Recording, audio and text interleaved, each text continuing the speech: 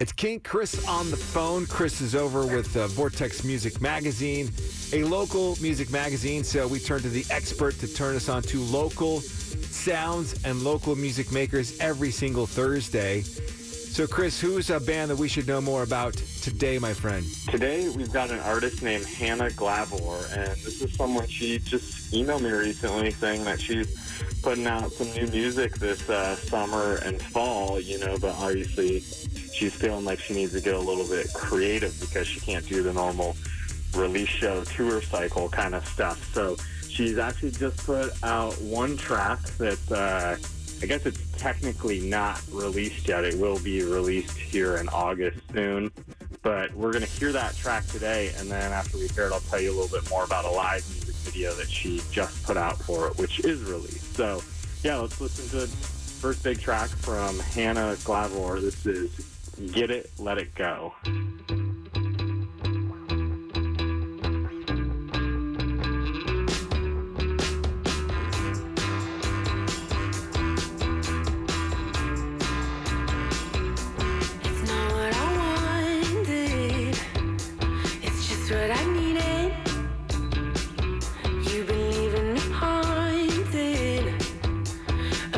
Repeated, and now I stumble upon it.